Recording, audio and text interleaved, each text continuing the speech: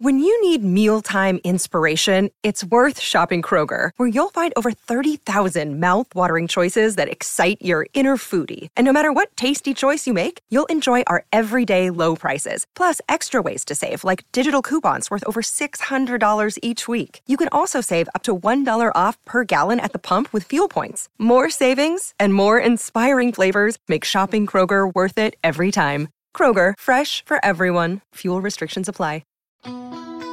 It's the fall of 1983, and you're back in the swing of things with school, even though you're still holding on to those summertime vibes. The weather is still great, and the workload hasn't piled up yet, so there's more free time. It's the weekend, and your friend calls and asks you to meet them at the mall. It's been a while since you've been to the record store, and there are a bunch of new releases you have to check out. As you walk in, you're greeted by the endless rows of musical options, but you head right for the new release section. There's a lot to choose from, and even though there seems to be more cassette tapes than ever before, you're still loyal to vinyl albums. And today, you'll be heading home with what will turn out to be some of the best releases of the entire decade. I'm Jamie Logie, and this is Everything 80s, a podcast that looks back on a decade that forever changed the way we dress, consume, and connected. And today, we travel back to the year 1983 to look at 12 classic albums that, and it's hard to believe, are now 40 years old.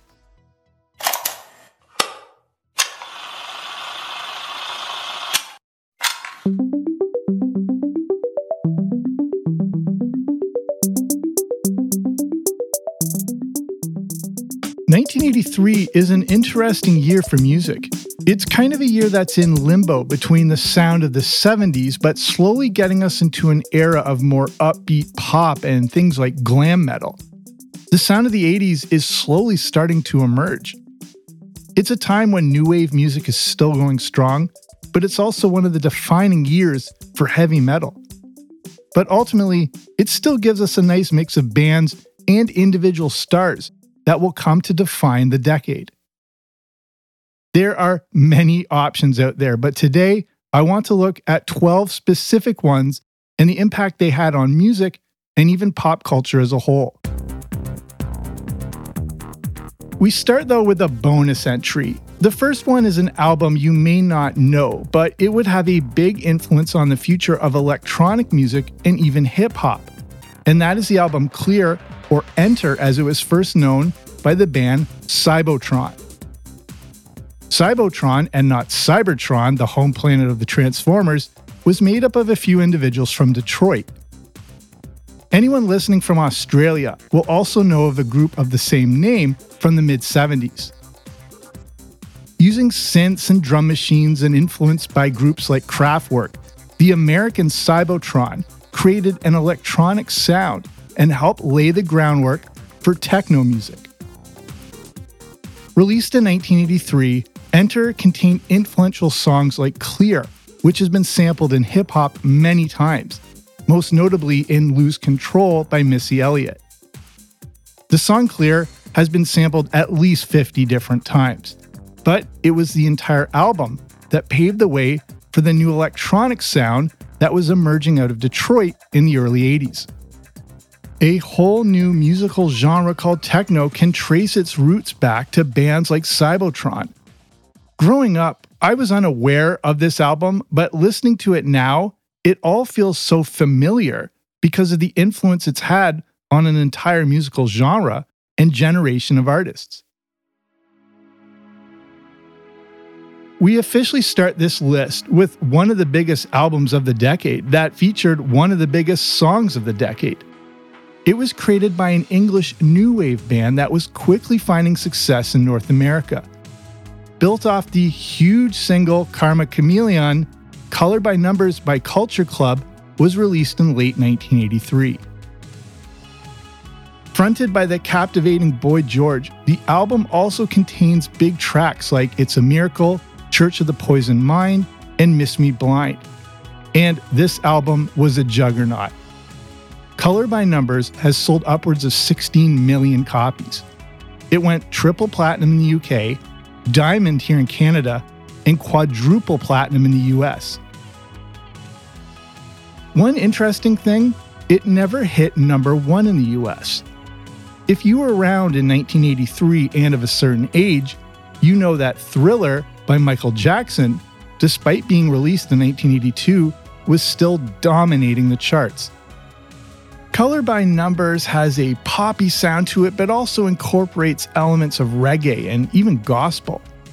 Despite the catchy sound, the album deals with dysfunctional relationships, and at this point, there were already tensions within the band. Going into 1984 and spurred on by Karma Chameleon, a song other members of the band reportedly hated at first, Culture Club was gigantic. They were part of a new British invasion, made up of bands that cut their teeth in England on shows like Top of the Pops. Bands like Culture Club easily adopted video presentation and capitalized on the early success of MTV. I have a previous episode all about the history of MTV that I recommend you listen to, as I discuss how bands from England like Culture Club knew the importance of video and harnessed the power of music television in North America. Culture Club was so big at this point in the 80s, you may even remember Boy George appearing on an episode of the A-Team. The A-Team is another topic I've covered in a previous episode, so be sure to check that out too. The next album follows in that pop music vein and was released by one of those artists that could be a poster child for the entire 1980s. That album is She's So Unusual, and that artist is Cyndi Lauper. Released in the fall of 1983, She's So Unusual contains one of the biggest songs of the 80s and of all time, Girls Just Wanna Have Fun. This album is equal parts poppy, but also a bit of new wave and contains a lot of synth sound to it. Even though Girls Just Wanna Have Fun dominated the album, She's So Unusual also contains other big singles like She Bop, All Through the Night, and a staple song at all grade school dances, Time After Time.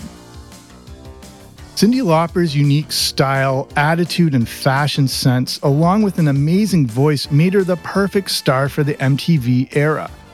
Girls Just Wanna Have Fun was an era-defining song, and it propelled She's So Unusual well into 1984, as it stayed on the Billboard 200 for nearly 80 weeks. And as successful as this album was, it only reached number 4 on Billboard. That's how competitive music was in 1983. This is also an interesting album because it led to a chance encounter. Before the music video for Girls Just Wanna Have Fun was released, Lauper was on an airplane and happened to be seated next to Louis Vincent Albano. If you were a wrestling fan in the 80s, you know him better as manager Captain Lou Albano. The two struck up an instant friendship, and when it came time to shoot the video for Girls Just Wanna Have Fun, they needed someone to play Lauper's father. Why not Captain Lou? This created an interesting dynamic between Lauper, MTV, and the then World Wrestling Federation. All three of these things were emerging at the same time, so why not use one another to propel each other up? The relationship between Lauper, Albano, and the then WWF led to what was dubbed the Rock and Wrestling Connection, which included collaborations between Hulk Hogan, Lauper, Captain Lou, Wendy Richter, The Fabulous Moolah, and Rowdy Roddy Piper. MTV began airing live wrestling specials that became some of their most watched shows ever. The War to Settle the Score and The Brawl to End It All were two of those events that used the real-life storylines to play it on TV, with Cyndi Lauper being a natural performer alongside the pro wrestling superstars. All of this led to the rapid growth of professional wrestling, culminating in the first WrestleMania, which Lauper was a part of, and that took the company to an entirely new level. The heights professional wrestling has now reached may have never happened if it wasn't for this album, that song, and a chance encounter on an airplane. Next, we take a detour from pop music to an album that is good old rock and roll, and that is Sports by Huey Lewis and the News. Sports is when Huey Lewis incorporated great hooks into their songs, making them perfect for the radio and for arenas to sing along to. This is an album that includes big hits like The Heart of Rock and Roll, I Want a New Drug, If This Is It, and Honky Tonk Blues. If you were a Huey Lewis aficionado, you may remember them having a bit of a new wave sound in their early days. With Sports, they found a true upbeat rock and roll sound. It's catchy, it's fun, and a lot of people liked it. Released in the fall of 1983, Sports hit its peak in 1984 and, according to Billboard, stayed on the charts for an incredible 160 weeks. It's one of those albums that feels like it could be released in multiple decades and still fit right in. In a few years, Huey Lewis and the News would hit even loftier heights thanks to a little time travel movie that featured the song The Power of Love. As Huey Lewis and the News were filling up arenas everywhere, my next entry is the band that is the definition of arena rock, and in 1983 released one of my very favorite albums of all time. Originally from Sheffield in the UK, Def Leppard's Pyromania helped to define 1980s rock. Released in early '83 and produced by super producer Mutt Lange, Pyromania features songs like Photograph, Rock of Ages, and Foolin'. The sound was all about those big guitar riffs and straight driving rock beats. Def Leppard was interesting. They were a rock band, but it was a bit harder without being straight up metal. They were kind of a hair metal band, but not too over the top, with less of an emphasis on spandex. Def Leppard was extremely radio friendly, something your parents probably wouldn't like, but could also still sell out arenas. They carved out a unique sound and niche that is instantly identifiable. Pyromania would set the stage for the seminal Hysteria from 1987, one of the biggest rock albums of all time. But Pyromania was no slouch. According to Billboard, it went diamond, which is 10 million album sales. For the Billboard Top 200 albums, it got as high as number 2 and stayed in the charts for over 120 weeks. Hysteria always seems like it's the definitive Def Leppard album, but is Pyromania perhaps actually better? I'll leave that up to you to decide. Next is one of the most unique performers of all time. Someone who knew the importance of reinvention to always keep things fresh. David Robert Jones from the UK would go on to become one of the most influential artists of all time that you know better as David Bowie. Bowie's work goes all the way back to the 1960s, and his album Let's Dance was part of his new romantic pop era. Leading up to Let's Dance, Bowie had multiple eras like the glam rock era, the Berlin era, and Ziggy Stardust, just to name a few. As big as Bowie had already been, Let's Dance may have been the height of his popularity and success. Released in April 1983, Let's Dance, incredibly, was Bowie's 15th studio album. One notable thing about this album is that it was recorded in December 1982 at the Power Station in New York. If you know your music history, you know that this is the same studio that John Lennon had been recording at just 2 years earlier, before his death in December 1980. The murder of John Lennon severely affected Bowie, but Let's Dance was a new start for the timeless artist. There was a new label, a new energy, and an excitement to create a more commercial sound. Led by the single of the same name, Let's Dance also contains songs like Modern Love and Without You. The Let's Dance era featured Bowie with bright white hair and a white suit, and on a new concert tour, his first in 5 years. When it came to Billboard, the Let's Dance single reached number 1 and stayed on the charts for 20 weeks, while the album itself reached number 4 overall at its peak, and it stayed in the charts for 70 weeks. Bowie would continue to reinvent himself and release many more albums and iconic singles. Let's Dance is just another one of those albums that is part of the catalog of one of the most remarkable performers in music history. Coming up next, the album and the band that, despite appealing to a specific genre, still managed to become a commercial success, even though it scared a lot of people in the process. Everything 80s will return after these messages. Hey, it's Kaylee Cuoco for Priceline. Ready to go to your happy place for a happy price? Well, why didn't you say so? Just download the Priceline app right now and save up to 60% on hotels. So whether it's Cousin Kevin's Kazoo Concert in Kansas City, go Kevin, or Becky's Bachelorette Bash in Bermuda, you never have to miss a trip ever again. So download the Priceline app today. Your savings are waiting. Go to your happy place for a happy price. Go to your happy price, Priceline.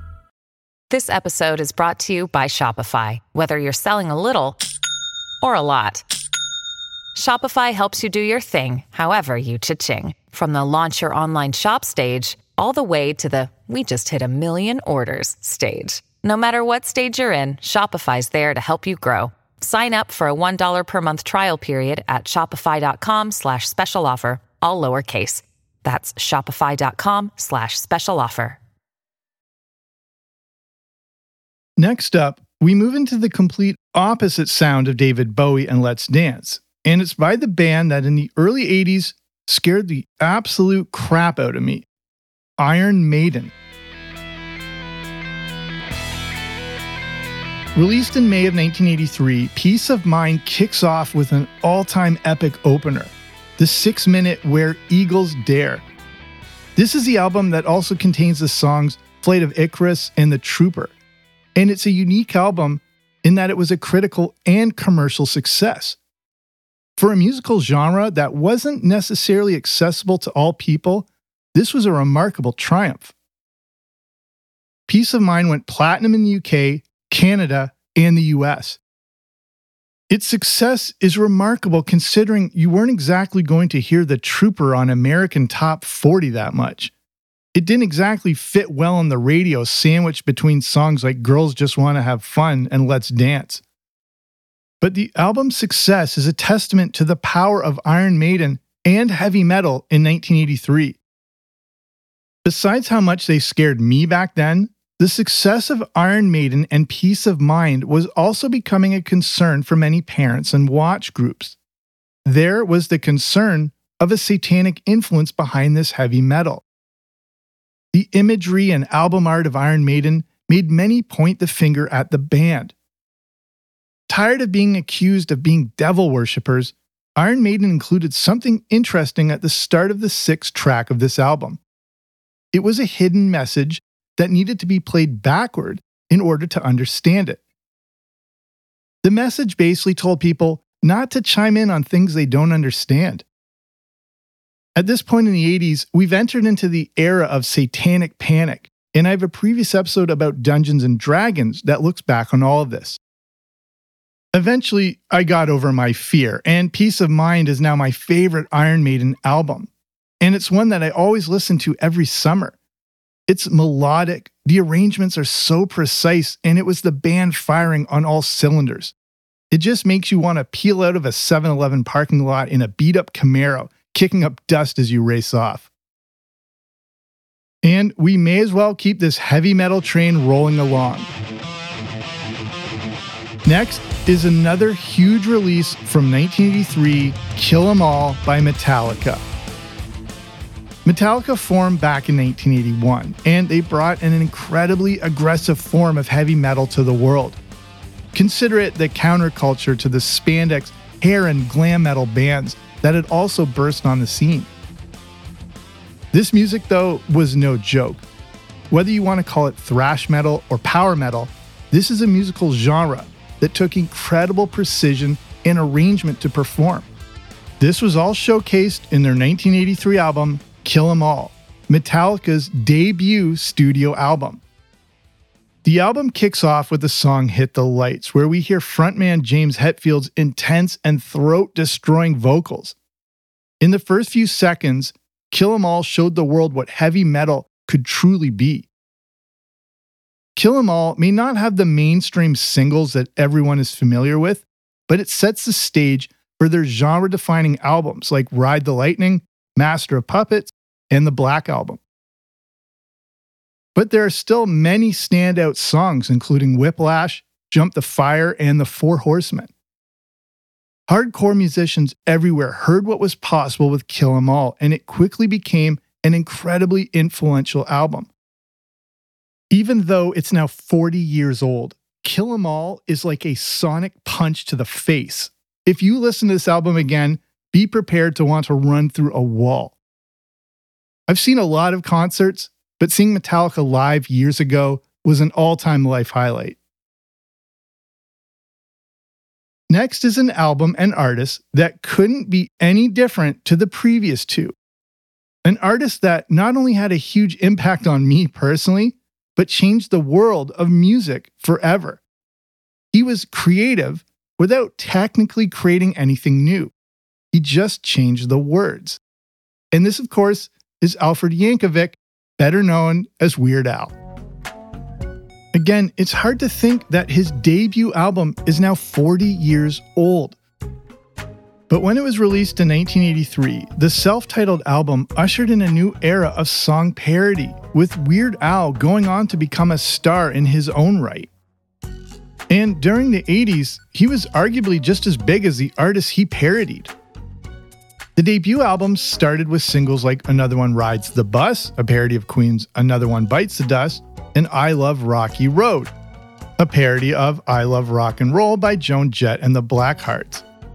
And just like Cyndi Lauper, Culture Club, and the WWF, Weird Al came along at the perfect time, also quickly finding a place on MTV.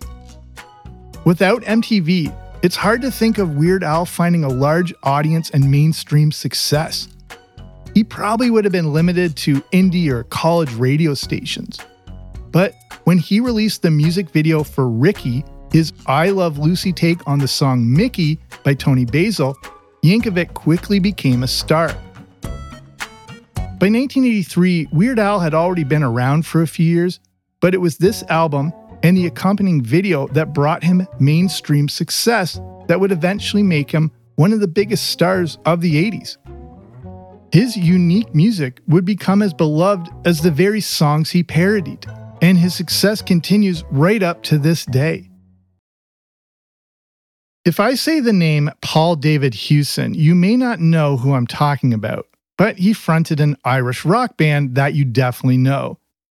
In 1983, Paul David Hewson, better known as Bono, and U2 released War. When it came out in 1983, U2 was really making some big waves in the music world. The lead single off the album was New Year's Day, but Sunday Bloody Sunday was one of the album's and the band's very best singles.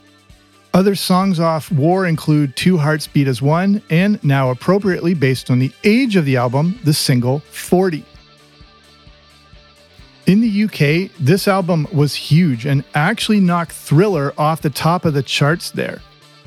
In the US, the album reached as high as number 12 and sold over 11 million copies.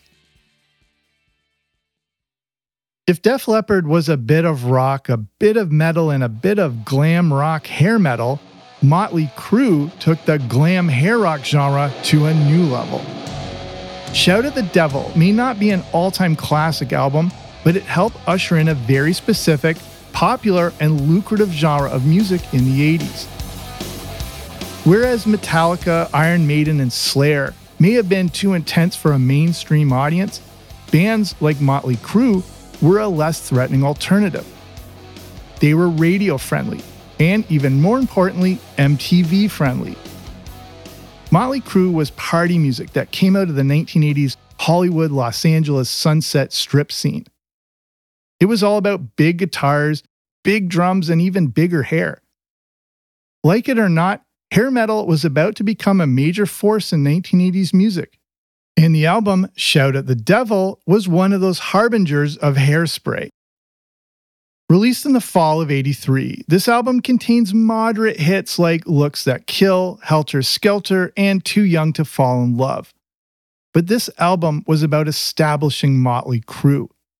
It was only their second studio album and was an immediate hit, setting in motion a musical era that, no matter how we felt about it, couldn't be ignored. I was never a major Motley Crue fan, but I saw them live years ago, and it was the best night of my life. So far on this list, we've had some big debut albums. And now we have the debut album for one of the most popular artists in the history of music, Madonna. The self-titled album was released in the summer of 1983, launching the artist that may best represent the entire 1980s.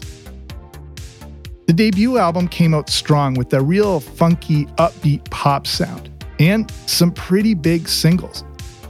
Some of those songs include Lucky Star, Borderline, Burning Up, and what has to be the standout song of the album, Holiday. Madonna's debut album was an instant hit and a sign of things to come. Madonna is yet another artist that capitalized on the popularity of MTV and music videos, and probably used the platform and channel better than any other artist. The self-titled album reached the top 10 on Billboard, peaking at number 8. And the single Holiday was Madonna's first Hot 100 song, reaching number 16. An impressive debut by a newer artist that had only been signed the year before. The album, of course, went on to sell millions of copies and was certified 5 times platinum in the United States. And we finish with one of the best albums of 1983 and the entire 1980s, Synchronicity by The Police. Also released in the summer of 1983, the band's 5th studio album was a real blend of musical styles. It features some unique drum patterns by drummer Stuart Copeland, some reggae, and even Middle Eastern sounds. The Police are a unique band in that they've incorporated several different musical styles into their sound over the years, including some punk and new wave. Their musical palette was so vast and refined that Synchronicity was an album that really couldn't miss. With singles like Walking in Your Footsteps, King of Pain, and Wrapped Around Your Finger, the album gave you a bit of everything. Then, of course, is one of the biggest songs of all time with Every Breath You Take. A song today that is part of Spotify's Billions Club for singles that have over 1 billion streams. Despite the success of the album, it was created during a tumultuous time for the band. At this point in the 80s, they really didn't like each other, but still managed to put out one of the biggest albums of the year. Every Breath You Take was number 1 on Billboard for 8 weeks, and Synchronicity itself was the number 1 album for an incredible 17 weeks. If it wasn't for Michael Jackson and Thriller, Synchronicity probably would have been the number 1 album for 1983. It's been a long time since I've listened to Synchronicity, but it's another timeless album that sounds like it could have been released in multiple different decades. So that's 1983, a truly remarkable year for music. And there were many not even included here, with honorable mentions to albums like Power, Corruption, and Lies by New Order, The Hurting by Tears for Fears, Speaking in Tongues by Talking Heads, Murmur by R.E.M., Cuts Like a Knife by Bryan Adams, Candy Girl by New Edition, Europe, She Works Hard for the Money by Donna Summer. And there were releases by Elton John, Elvis Costello, Pink Floyd, Rick James, Dolly Parton, AC/DC, Cheap Trick, Depeche Mode. It just keeps going on and on. When you look back on the influential artists and albums that were released in 1983, it almost feels like the decade already peaked. From the influential work of David Bowie and the Police, to iconic metal from Metallica and Iron Maiden, the rock of Def Leppard and Motley Crue, and the huge pop movement happening with Cyndi Lauper and Madonna, it's hard to think of a better year. Many of these artists were at the absolute peak of their game back in '83. I've gone back to listen to all of these albums again, and it just reminds me of what a unique time in music it really was. After the re-listens, to me, my favorites from this list are Kill 'Em All by Metallica, Synchronicity, and honestly, Color by Numbers by Culture Club. We didn't know it at the time, but in '83, we were in the midst of absolute classic albums in every sense of the word. Albums that are now somehow 40 years old. And on that bombshell, it's time to end. Thank you so much for listening. I gave you some suggestions for further listening, so be sure to check out my previous episodes about the history of MTV, the story of the first WrestleMania, the story of the A-Team, and the era of Dungeons & Dragons. But there are a ton of other great topics to keep you going. And be sure to subscribe to the Everything 80s podcast wherever you listen to podcasts so you don't miss out on new releases. If you're in a position to help support the show, you can consider becoming a part of Patreon.com. That's the platform to get access to bonus audio content, including things like the Everything 80s Movie Review podcast, where I review the good, the bad, and the ugly of 1980s movies. If you want to learn more, you can head on over to patreon.com/80s. That's patreon.com/80s, or click on the link in the description. So that's it from me. Thank you so much for listening. I'm Jamie. This has been Everything 80s, but I'll be back soon with a new episode. Don't you dare miss it.